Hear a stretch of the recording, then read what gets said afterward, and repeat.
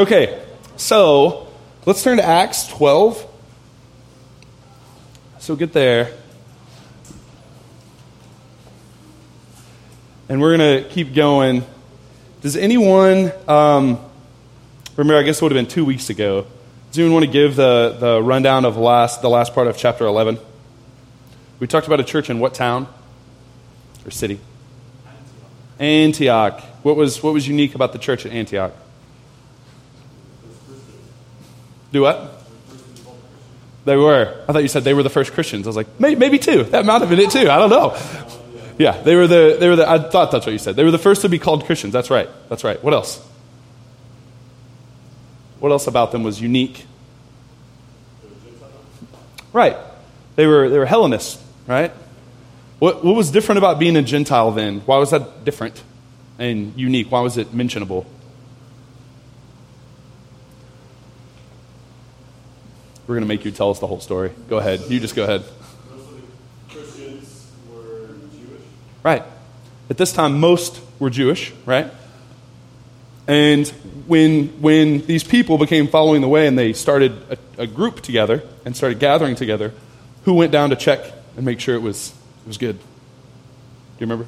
Barnabas. Who else accompanied him later? Right.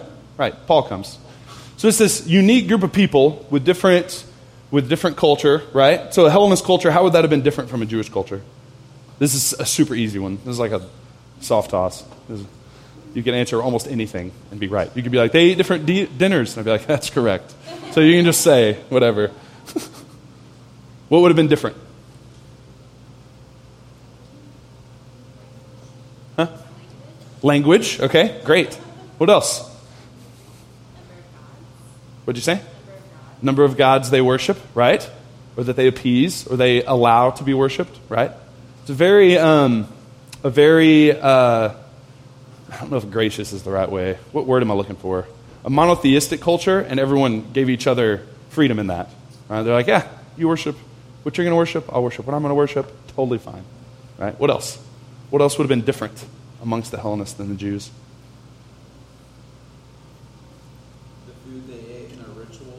Mm-hmm. Rituals would have been different. The way they did meals would have been different. That's exactly right. The things they ate, the clean and unclean things that they were served. Not even from the food blanket or whatever you said, the food sheet or whatever. Okay, that's good. No, that's good. All that's right. Let's keep going in that.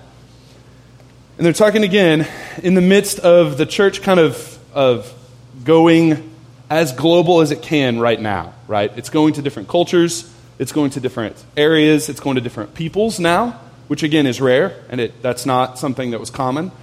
If you notice too, some of the more unique stories we've come to along in Acts is when it goes to a different person, right? We have this Ethiopian on the road, right? And that's amazing. We have the centurion.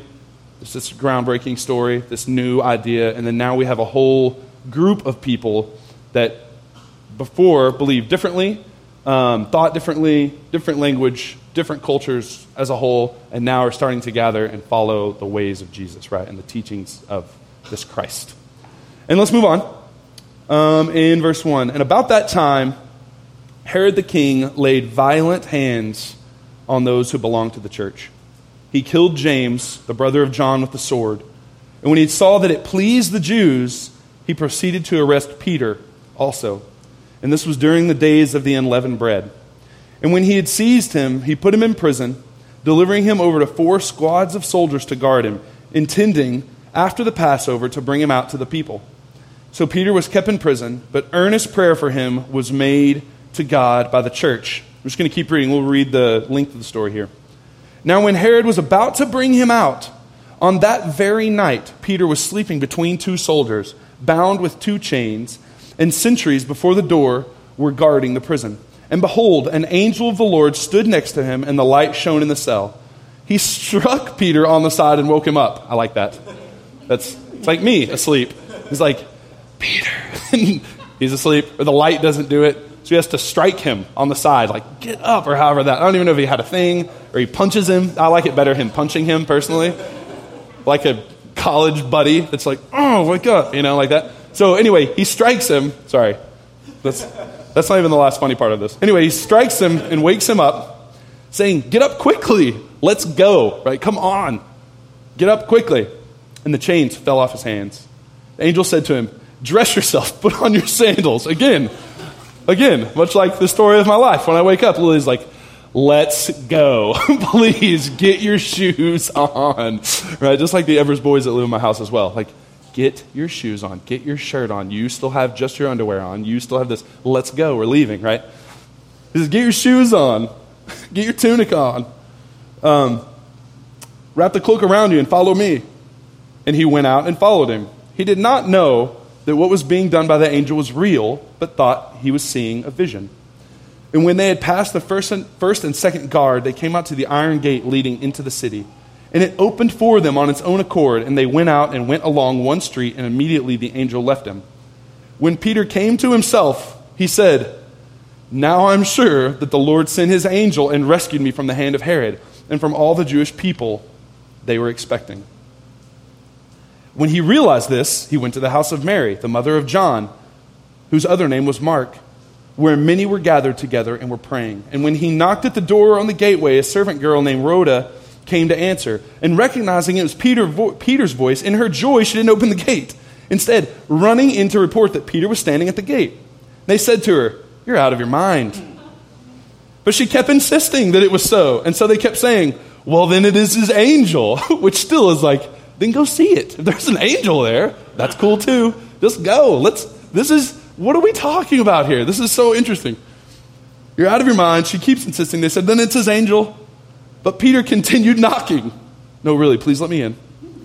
And when they opened it, they saw him and were amazed. But motioning with his hand for them to be silent, he described how the Lord had brought him out of prison. And he said, tell these things to James and to the brothers. Then he departed and went to another place. Now when day came, there was no little disturbance among the soldiers. What an understated sentence. There was no little disturbance among the soldiers over what had happened to Peter. And after Herod searched for him and did not find him, he examined the sentries in order that they be put to death. And he went down from Judea to Caesarea and spent time there. Now this story is pretty rad. Okay, pretty interesting. You have, just again, going back through just the nuts and bolts of the story, you have him, Peter's asleep, he's arrested. Okay, what happens first, though? The first thing we find in the story is James, John's brother, is killed with the sword by Herod. And we pass over this, and we're going to come back to that later. We pass over this, and I think in our heads that like, well, yeah, they're all martyred eventually, right? And so we treat it with this, apathy, but it's just part of the story. We forget that he has a mother. We forget that his brother was close to him the whole time. We forget that all these people loved him very much, and he walked with them for years, enjoying Jesus and seeing what Jesus has done. They do miracles together. All these things happen, and then all of a sudden, he's killed, and it gets very real to them. I mean, it's interesting to us here, and we can put ourselves there, but if it's John Boulware, it is a different thing for us.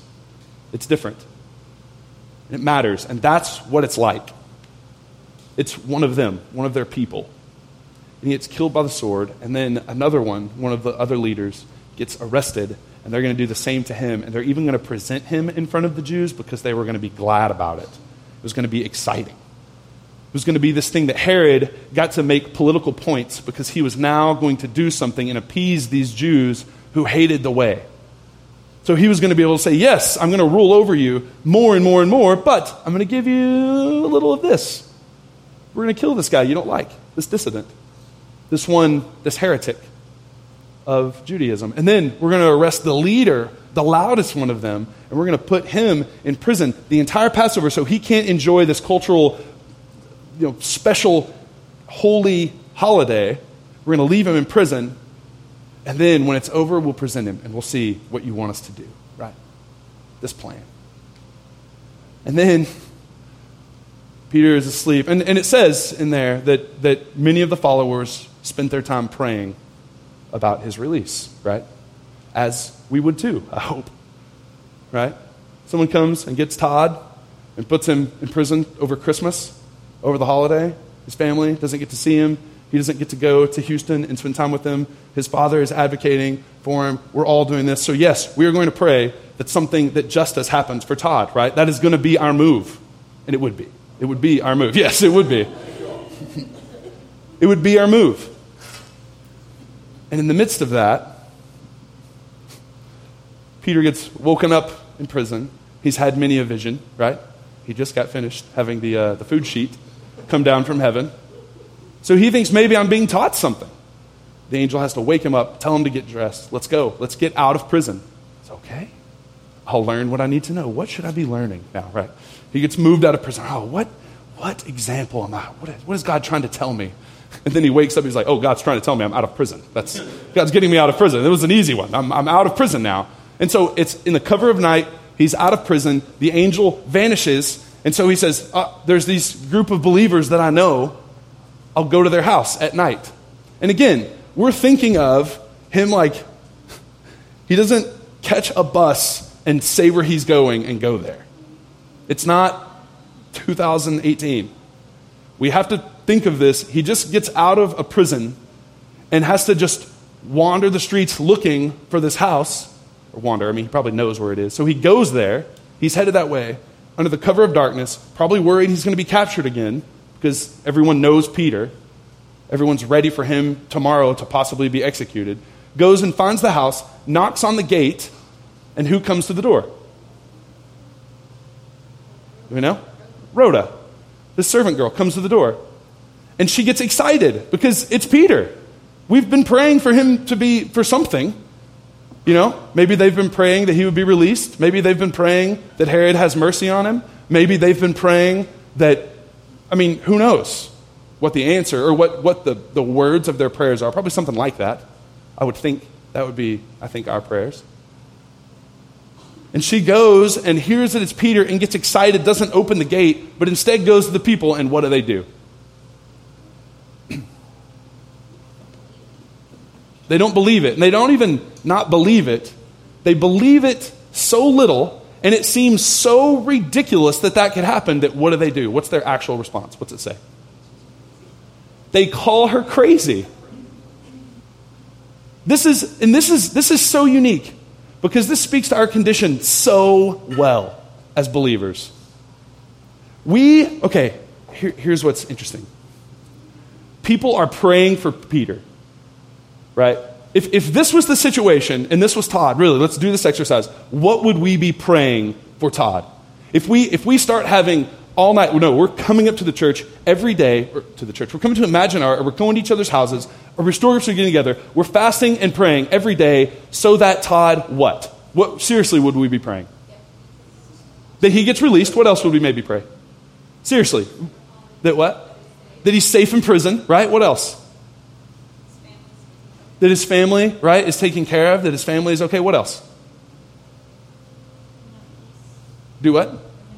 That he would have peace there, knowing that God is in control of this thing, or that God may rescue him, or hope in that, right? Or the closeness of the Holy Spirit. I agree with that. What else? For him to not feel alone, right? What else? How would we pray for his release? Be honest. We would pray for a miracle for him to be released? I'd worry I wouldn't. I worry I would hope that somehow they would come to their senses and have a trial. I would hope that somehow really good people got put on the jury, people that were understanding. And I would worry that I would, not worry, I guess. I don't think that's a bad prayer, but I don't think I would be like, get him out of prison with an angel, right? Probably not. I probably wouldn't, being very honest. I should have. Apparently, maybe that should be my move, right? So we would be actively praying for him, right? I would hope that we would teach our kids to do that we would teach them how to pray for him. And why would we pray for him? That sounds simple, but why would we? Right, but even more than that, we're saying, you're right, we want him to live and not die. We're saying our prayer could do something about the situation, right? That's usually why we pray, right? And if anything, we usually try to muster up some faith that that's true. But why would we pray for something, for him to have peace, if we didn't think our praying could join God in giving him peace, right? That's why you pray for things, right? If you have a major decision, should I buy a house or not? You pray, hopefully, God, tell us what the best decision is. Tell us what's right? I remember doing this 7 years ago. The reason I prayed it is because I thought it mattered. I thought it would help. I thought it was the right thing. I thought I would receive an answer, right? And if I trust that God's going to do that, why would I pray in the first place? Honest question. Why would I? If you have a major decision, if God's in control, why would you pray for an answer? So that you don't feel as nervous or anxious about it, and that you would feel at peace with something happening. Right, you're maybe joining God's peace as God acts in your life, right? Okay, what else? Real talk about prayer for us today. Real talk. What else? If someone's sick in the hospital, why would you pray for them to get well? Why? He wants us to ask. He wants us to ask specifically. He already knows. He still wants us to ask. Right? I agree. I think God wants us to be a part of that. He wants us to trust that He is powerful enough to do things, or trust that this is what God does want for that reason. Why else? We have a friend whose son is having relationship starts with who's really Boston for them. And I feel like a lot of my prayers are like, I can't do anything. I don't know what else to do. I want to fix it. It's like the only thing. I don't know Yeah. how much faith is behind it. It's just like, well, it's a man can do. I can tell everything. Right. You want to be a part of it somehow. And you're at a loss. You don't do heart surgeries. I mean, you can't drive them there even.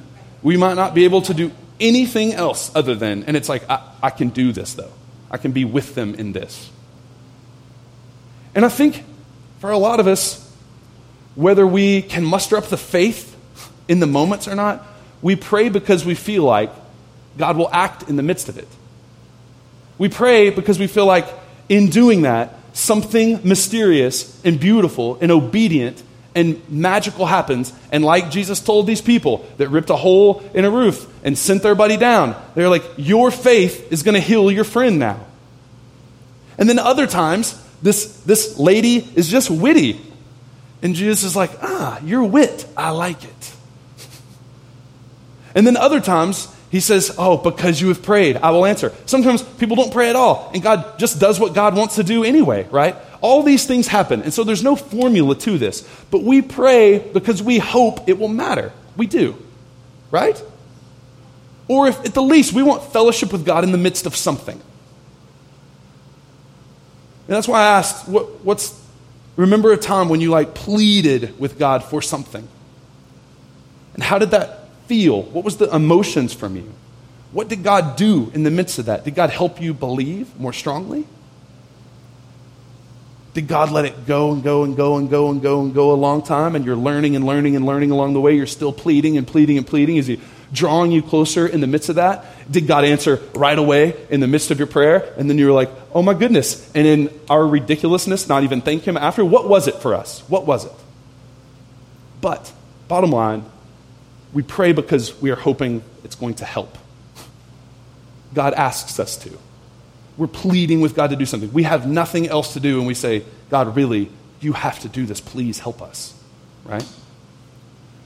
And doesn't it say a ton about our condition?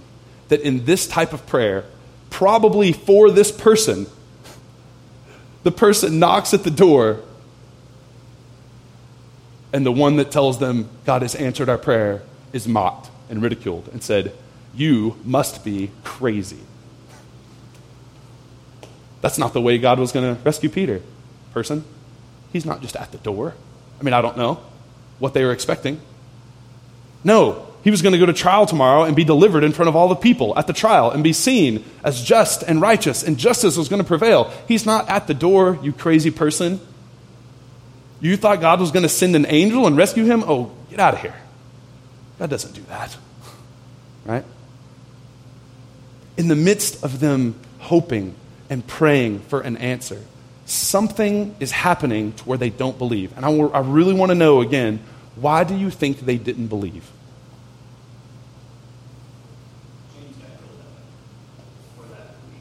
Yeah.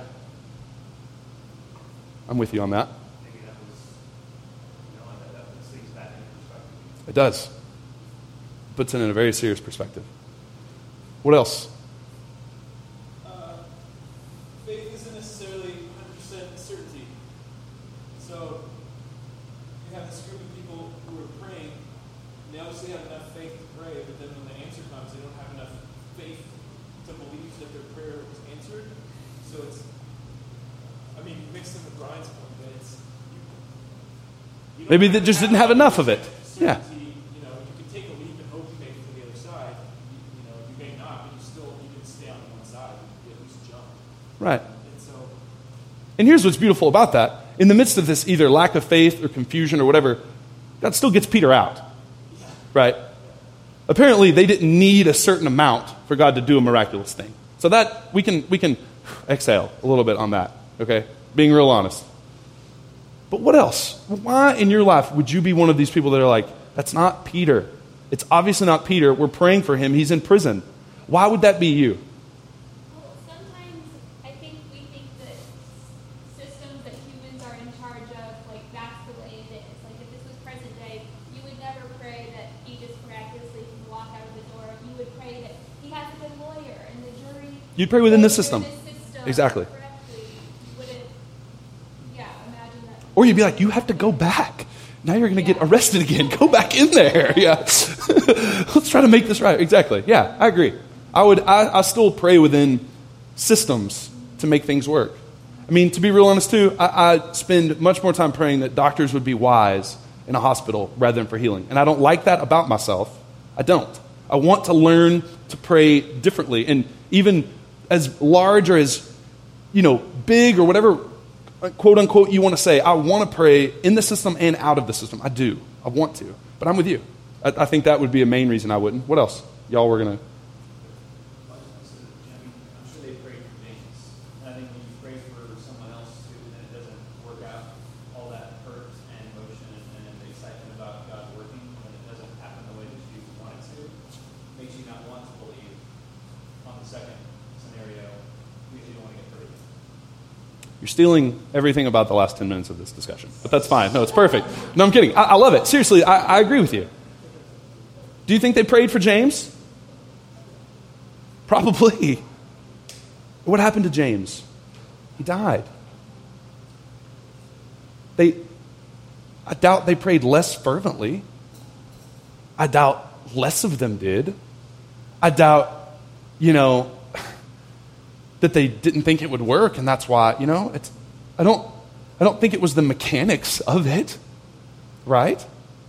And we may all nod and say, of course not. It's not how hard you pray or little you pray or whatever. I mean, look at the story. But still, we doubt that. When we're in the intensity of prayer, and we are hopeful, and we are trying to muster up the hope, really, a lot of us get sent back to times we prayed, and we didn't get what we were hoping for, or things didn't work out. And so we think, well, see, I need someone else to be praying about this because I'm obviously not the good prayer. I don't have enough of blank. Enough hope. I didn't pray enough. I didn't fast correctly. I don't have enough faith. I couldn't do it. And so the next time it comes around, we're fearful. And we're not fearful maybe that God wouldn't even act. Sometimes we are. Really, we're fearful for the feeling that comes to us when God doesn't act the way we want it. We're fearful for what that will do to us deep down. Fearful for what that will do to our faith at the brink of it. It's already shaky, maybe.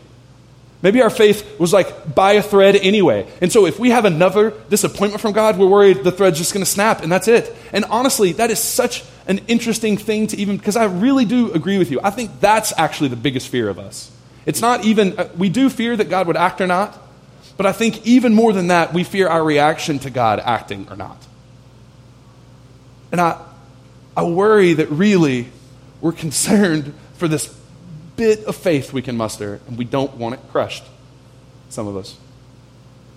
And so it makes us fearful to pray. It makes us untrusting when we do pray. It makes us not hope for the most ridiculously beautiful, amazing outcome. We hope for just pretty good, right? Maybe he'll just let him stay in prison, and he can write letters from there and do that. Maybe he'll have that much mercy on him, right? Why else?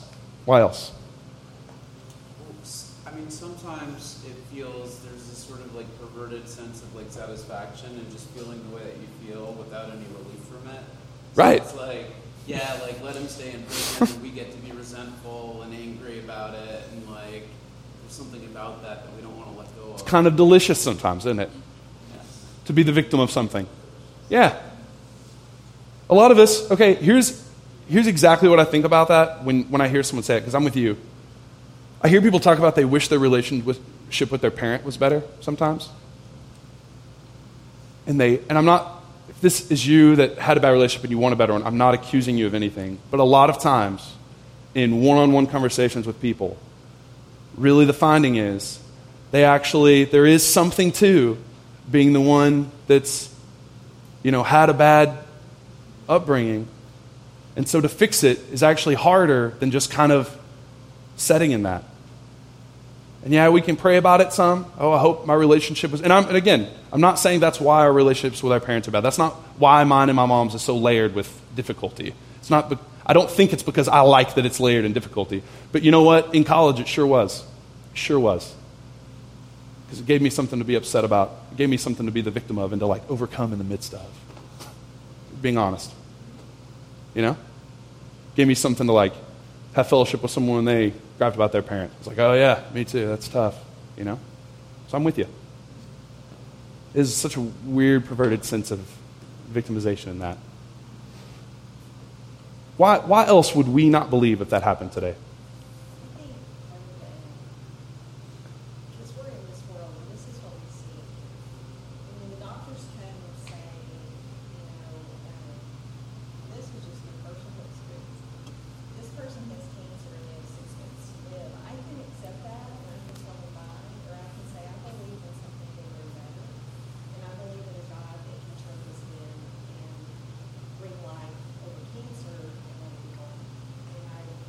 And we can read and read and read too. Time and time again, he does that. Not Right. just cancer, but everything. Right. But I think we live in the worldly realm and we forget the spiritual realm. And when we go overnight to prayer, I have to close my eyes and remove myself from this world and put myself in the spiritual realm. Basically before the throne that I believe in and know that all power is in. Right. He can shift the atmosphere. He can bring death to life. Right. He can stop cancer in its tracks. He can heal parent relationships with the children. I've seen many of those things throughout my life, and I can look at his word and see that he's done it way more than I've years. So I think, when I pray, I have to tune out the world and I have to go into his kingdom and believe that that is my greatest weapon and it's my prayer. Right. And the thing about that too, and being open and trying to be very honest. So, yes, she's saying the interesting thing is we are draped kind of in kind of the systems of the world and kind of the way it works. So just you can hear someone say this family member or this person, your friend, has 6 months left to live, they have cancer. And we can say, okay, we'll love them well for this. We'll do well with that relationship. That is an inevitability. Sometimes it feels that way. And then other times it feels like, no, let's pray and maybe they'll be healed or maybe they'll have a year or maybe they'll do this, right? So it sounded like what she's saying is there's never our feelings and our responses aren't always consistent because we see the world all the time and we read stories that happened long ago and we hear stories that happened to other people, but to us, it may seem like, no, this is obviously what's happened. The doctor said there will be.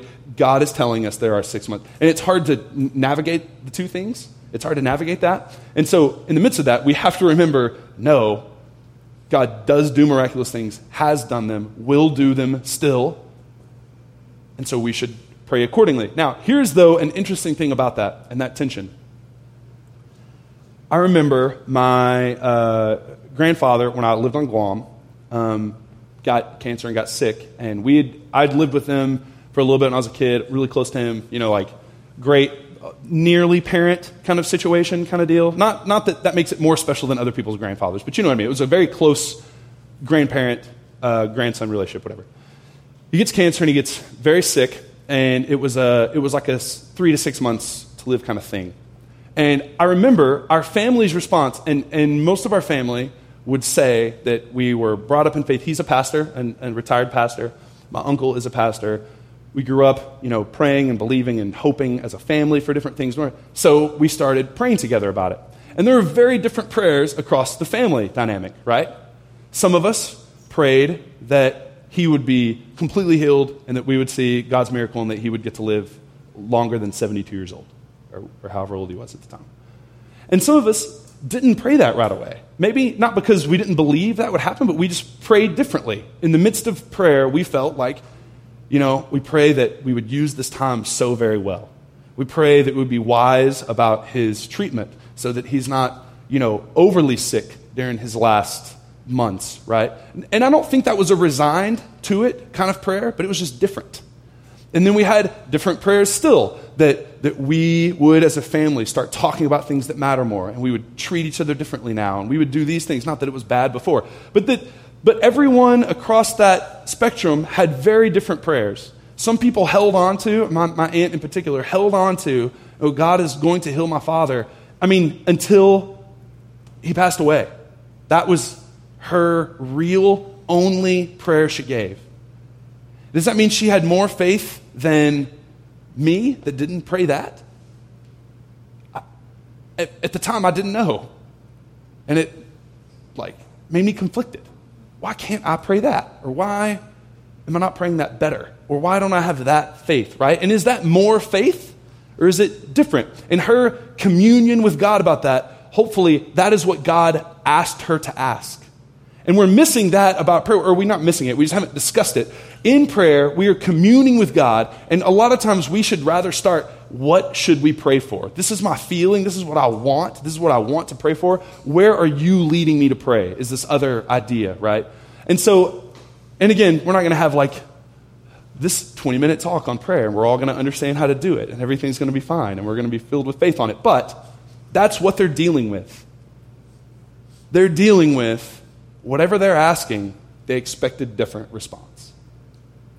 And when God, Well, I think there's also a social component too.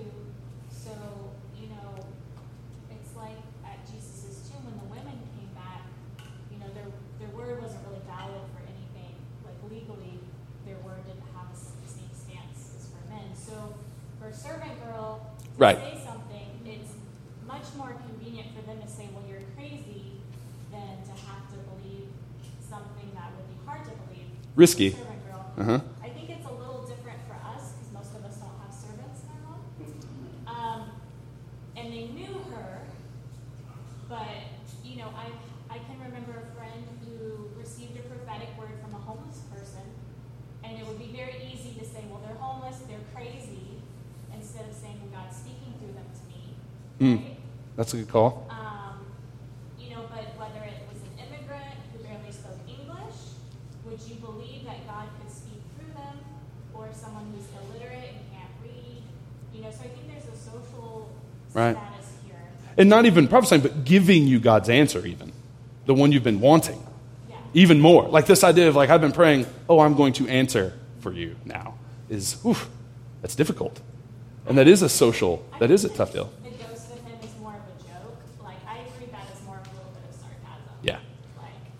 Because they would have obviously, believing. if it's his angel, they're going to go check it out. Yeah. You assume, Yes, all the way. And again, we have this thing of people praying for something and God answers and we don't recognize. And so here's part of this. Is that as you are praying now, because most of you might not have told me or someone here the most intimate thing you're praying about and the most difficult or most threaded of hope, You might not have said that, but a lot of you have expressed what you're praying about. Some of you have been praying an extremely long time about it. And I know that some of us are on the verge of I'm just not going to pray about this anymore. It's been too long. It's too hard. This is not it. I must be doing this wrong. And I know that. And I'm not trying to tell you you're not listening. I'm not telling you that at all. I'm not telling you you're praying something different than what God wants. That's not the lesson we should receive from this. I would just say what we're hearing and what we're all expressing and confiding to each other is there's no formula for this. There's just not. It's not that they didn't love their friend that they didn't believe it. It's not that they didn't love James enough to pray better. He dies. He's killed. He's murdered by the system for political points, to be mocked about it, and to be used that way. Their son, their brother, their person, And so there's no formula for this. It's just beautiful in its simplicity, and it is difficult in its simplicity. It is beautiful in that it is sometimes convoluted by us, and convoluted by our history, convoluted by our doubt and our systems that are all around us, that are in control. But in the midst of this, whatever they can muster prayers together for Peter, in the midst of not believing this servant girl, whether because they don't trust her or because that's not what they were asking, or whatever the reason may be, God brings him out. In the narrative and wisdom and beauty and plan, whatever you want to call it, God brings him out of prison and lets him live a bit longer. What happens to Peter eventually? Do we know? Eventually, what happens to Peter? He's crucified. Peter dies. He is killed later. I'm sure people prayed for him then, too.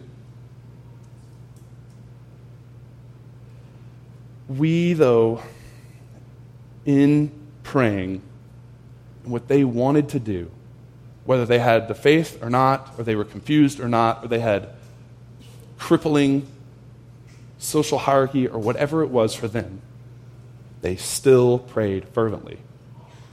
They were up late at night together in a room asking God to do something. Right? And we do the same.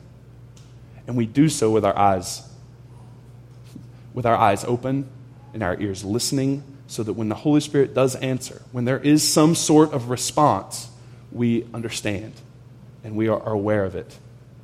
And we don't say, no, that's not what I'm praying about, though. No, we're asking, he's not here, obviously. Rhoda, that wasn't Peter, right? We do so in ways with ready for some sort of answer, some sort of response. And we do so fervently.